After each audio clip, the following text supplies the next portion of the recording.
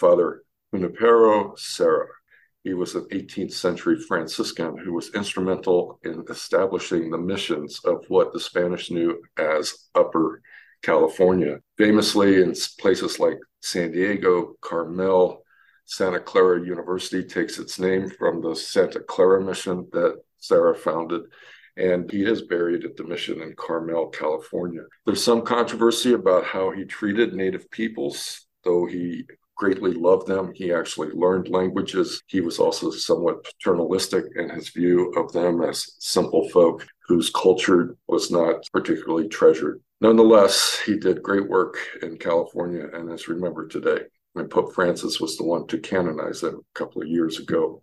So from the statue of St. Junipero Serra, we're going to continue walking east, heading towards the ponds on the furthest east of the campus. We'll walk past Herman Stadium and the practice fields to the Garden of Mary.